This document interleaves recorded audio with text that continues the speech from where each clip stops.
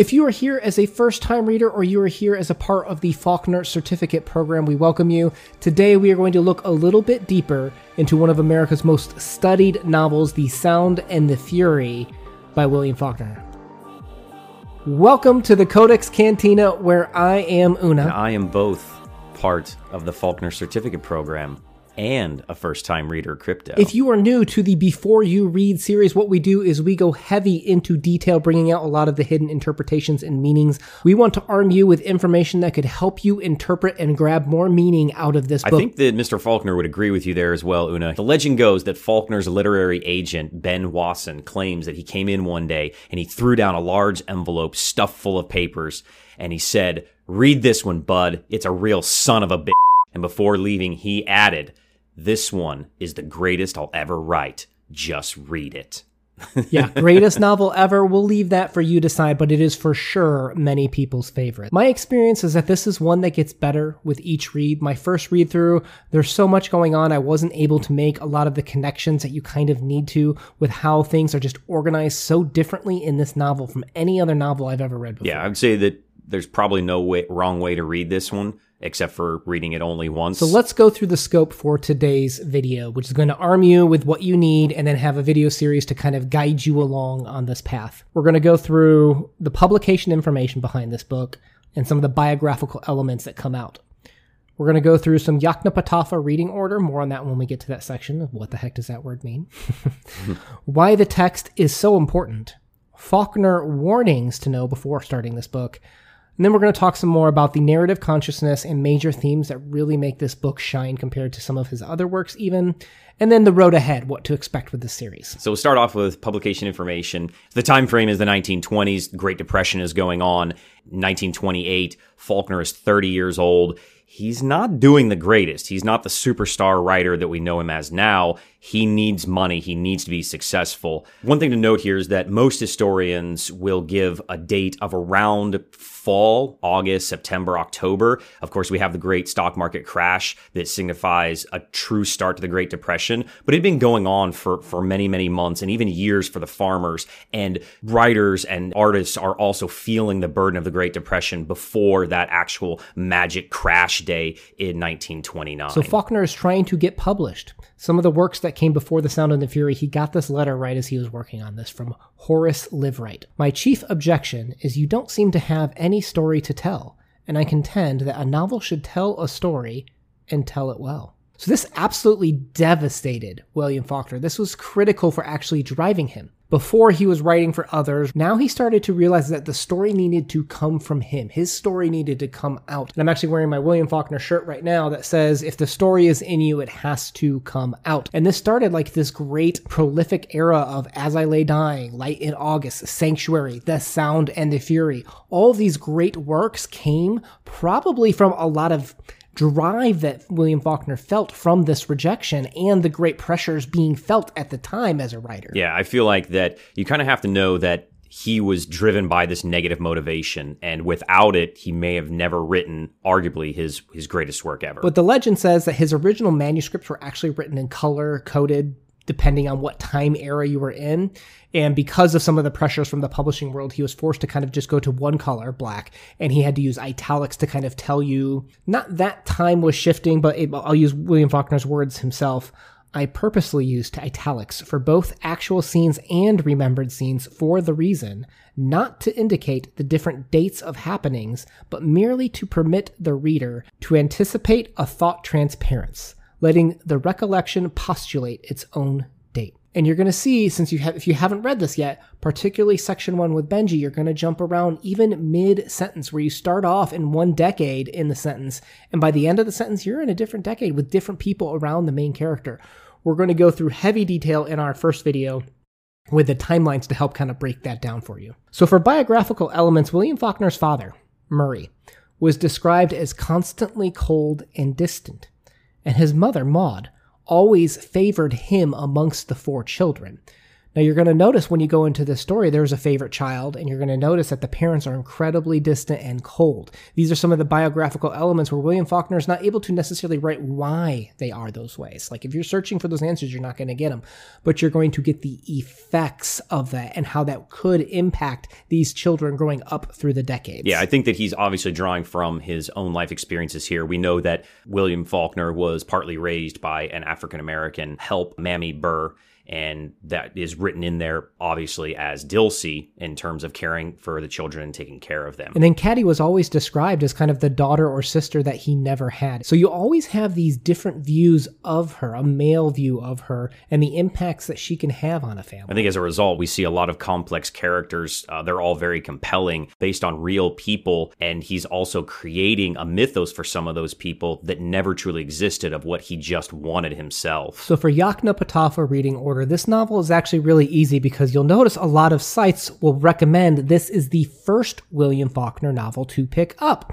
And I can't argue, but I must give you warnings that particularly the first few sections, the Benji section, and to an extent Quentin too, absolutely kills some people. They don't even want to finish the novel after. They don't even know what they read after that first time on a first read through. And I get it. I was there with you. My first pass through, I did not enjoy it as well. I had to go back and really put some elbow grease into this to finally pull some of the meaning out. We're hoping to arm you with some of that information to help you get through that a little bit more smoothly. And ultimately enjoy and get more out of the book. So no, you don't need to read anything else.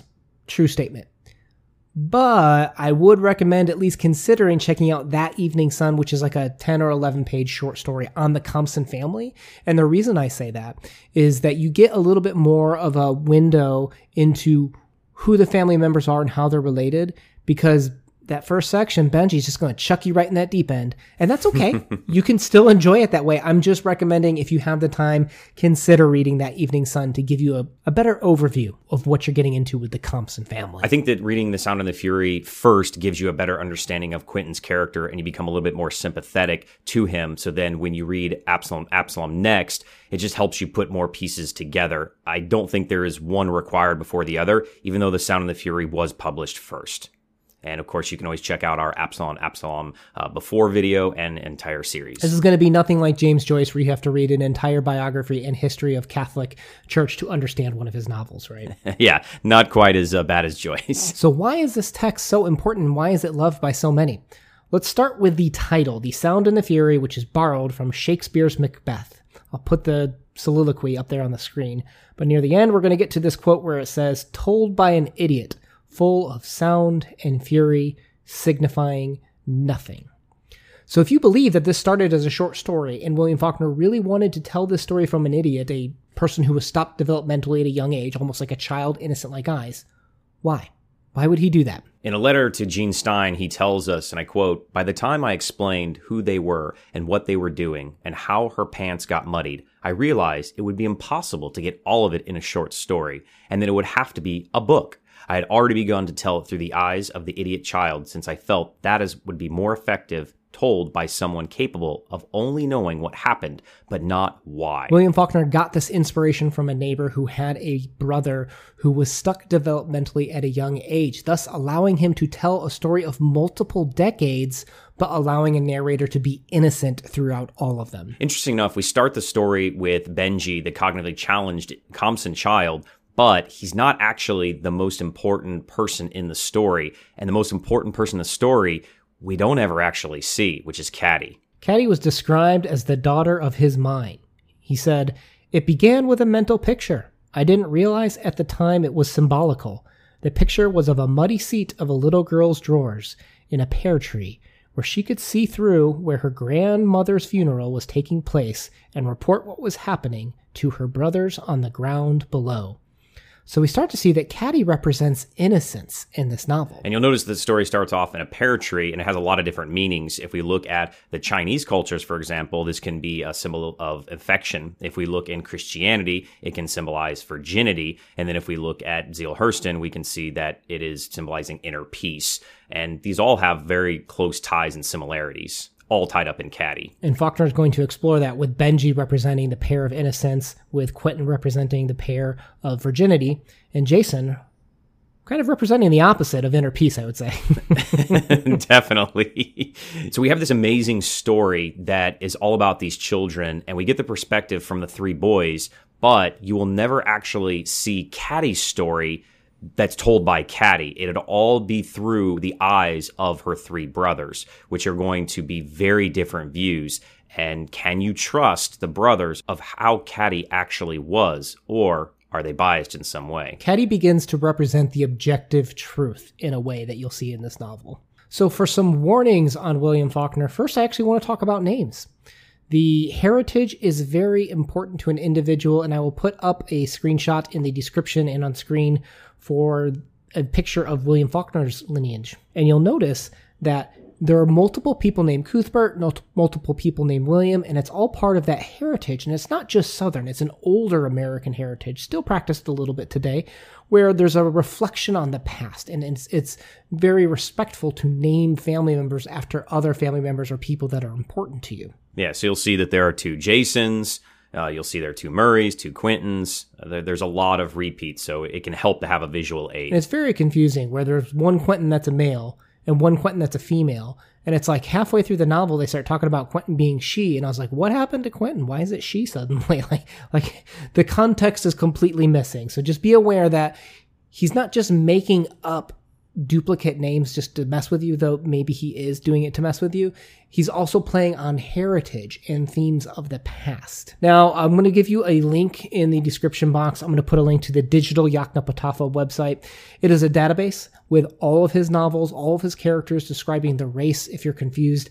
Just be very careful with clicking and reading too much, because this database is going to be as if you had read everything and will spoil things for you. So be very careful for how you use it. The last thing you should know about Faulkner is in most of his books, you have some pretty heavy trigger warnings that we want to call out here for you as well. So there is loosely an assault on a woman. It's never described. It's never gone into detail, but it is there. And we have the N-word and racism used very liberally in various parts of this book. Yeah, you can't have Faulkner without racism, right? So for narrative consciousness, that's a good word.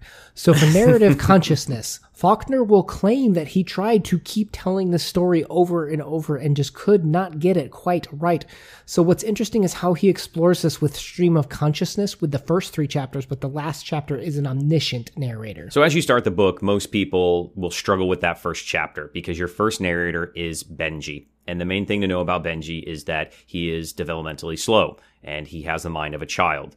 And with that, you're going to get some very unique perspective of how the story will unfold for Benji. So Benji, the pair of innocents, also kind of represents a Christ-like figure, as many critics will write about. One thing the critics don't agree on is how many time periods Benji covers. I've seen anywhere from 7 to 16 time periods recommended for how we break down Benji's section. And while you can't agree on that, what you can agree on is that Benji is a very good camera. So one thing to take into account here is that the camera is just recording everything. It isn't going to give you any emotion, isn't going to give you any feedback. It's just going to tell you over and over and over what is happening. And that's because Benji's world is all about sensories. So you'll notice that smell, touch, and these things are what's going to just trigger him to jump between different memories and decades of things that are linked for him in his mind. Yeah, so with that, Benji doesn't like change. He's stuck in his ways with Caddy. He doesn't like the change that's happening to his sister as a result. And through this chapter, he will start moaning. And that is a trigger warning for you of what is about to happen to Benji's perception of time. And another thing is you don't really get much racism from Benji. And that's because when you're young and a child, you don't necessarily recognize racism. It's more of a learned behavior. But that's okay because Quentin and Jason are more going to make up for what you miss out on in this chapter. Yeah, they'll help old Benji out.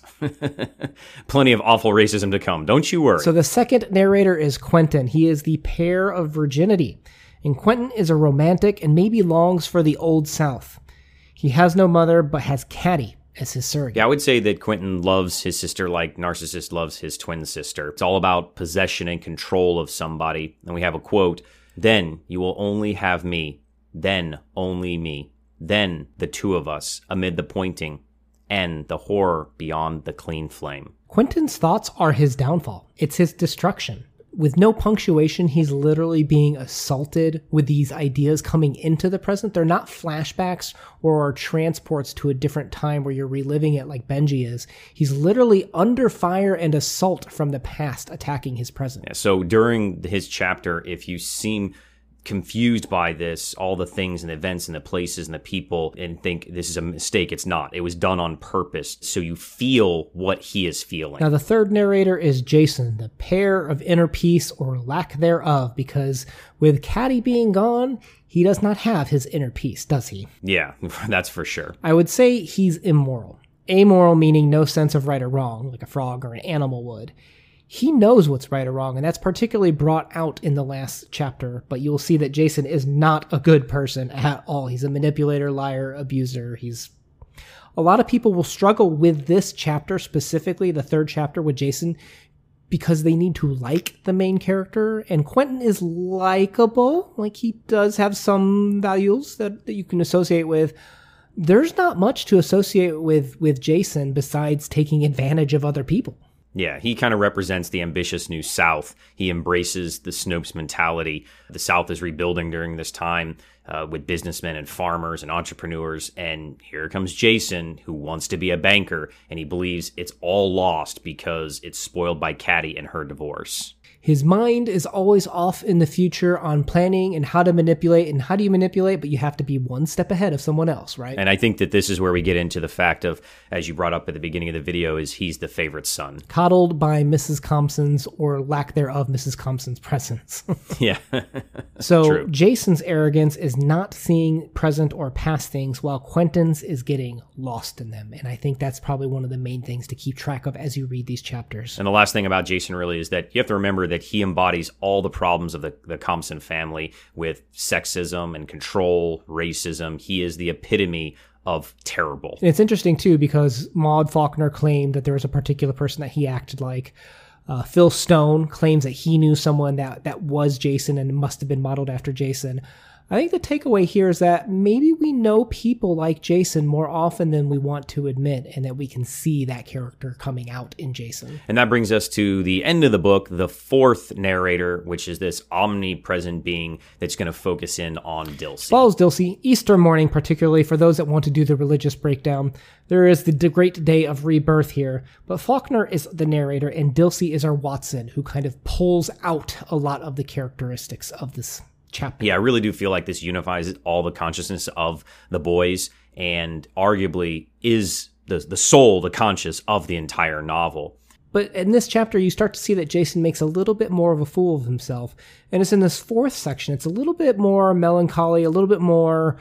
You start to realize that the first three chapters are so exaggerating being stream of consciousness. It doesn't matter what happens so much from a stream of conscious narration perspective, so much as what was important. And you get a lot of ideas of what is super important to the Compson boys. And it's in this fourth section, when we step back, we start to realize that they weren't actually that important, that the Compson world is very self-contained and self-absorbed and narcissistic in some regards. This fourth chapter kind of lets you as a reader step back and pass more judgment onto them in the decline of this family. So is it showing the truth, or the truth as best as we can have it? It's as objective as you could potentially get. All right, so for major themes, subjective versus objective truth, the idea is that the stream of consciousness shields us from the truth. All we get is the subjective version of what's important and presented to us. And I think Caddy can be a representative of what the objective truth ought to have been. And I think that's really important why we never get Caddy's story. You'll notice Caddy is never in the present on any of these 3 days of narrations. Every single time, she is the past assaulting the boys. She is the objective truth that the boys' subjective truth cannot grasp or comprehend. And I think that's why this book has such a love and following by people, is because it really does show how we view each other differently through our eyes, and that each boy sees Caddy very differently. Now, another thing we can relate to is time. I think this is Faulkner's best exploration of time, and narration is typically thought of, plot, past, flashback, foreshadowing, prophecy, that sort of thing. Our second video in this series is really going to focus on time and how Faulkner has a very unique way of presenting it. We've talked a little bit about how the past assaults the present, about how the future can't ignore the past and that sort of thing. This is going to be a really good subject that we're going to really explore in the video after our Benji explanation. So I want to talk about our next theme, which is the idea of Old South and New South. Come on over to Crypto's Corner for a 60-second history lesson here. What we're talking about when we use these terms, Old South and New South, is that the Old South would be representation of life before the Civil War, where everything revolves around owning slaves, owning land, plantations, cotton. That is wealth, power, control, money, status. And then after the Civil War fought over slavery and states' rights to own slaves, the New South now has to forge a new path into the future without slavery. It's been abolished, and the New South has to rebuild in the Reconstruction era without slaves. Now, how do former slave owners and slaves coexist together in the South, moving forward, trying to be prosperous? We're going to see representations of that really throughout this whole novel. Yes, and we'll talk about money, and we'll talk about Jason's control. We'll talk about his obsession with Caddy, his obsession of controlling his future. He will blame Lester and his relationship of how he's holding on to the Old South a little bit in his treatment of Lester. All those things will come about in our third video. And the last section, I don't know if we're going to record a video on this. Maybe we'll return to it, but it is a frequently covered one, and that's Christ's Passion. The events include the entrance of Christ into Jerusalem, into his last dinner, trial, crucifixion, death, and burial. So more specifically, you'll notice that the dates in this novel specifically line up to dates on this calendar. And you'll notice that the characters, such as Benji kind of being a Christ-like figure, as well as crucifixion and such with Quentin and other characters, there's a ton of religious symbology and a lot of biblical allusions in Quentin's section specifically, too. We have a couple more things here as well. For example, Benji getting his name changed when he's 5 years old, and our buddy Jack will go into that in more detail in a video. We also have the Tree of Eden and Caddy's fall from it, the pear tree, with her innocence and her muddy drawers again. Feel free to click that to follow along on the journey. Like I said, we're going to be following up with Benji's video to really break down chapter 1 for those that are having a hard time with it. We're going to go to a video focusing on how do things look through a lens of time in this novel. And then Old South, New South is a video that I'm pretty excited to go to talk about some of the symbology and how that is manifested in Faulkner's Yoknapatawpha universe with. Yeah, so the unique thing here of this breakdown is we're not doing chapter breakdowns like our traditional books. The traditional style of breakdown didn't allow us to facilitate some of the discussion of time in Old South, New South. And we're doing this as a part of hashtag Faulkner in August 2020. Please check out the links down below. We'll have some friends joining us on this journey. Let's buckle up and have some fun with William Faulkner's most popular novel, at the least. I hope there are a lot of test questions on this book because I studied hard. All right, guys. Thank you so much for joining us on this journey. Please consider hitting that subscribe button if you enjoy literature, adventures, and discussions like this. We'll see you down the road. Peace.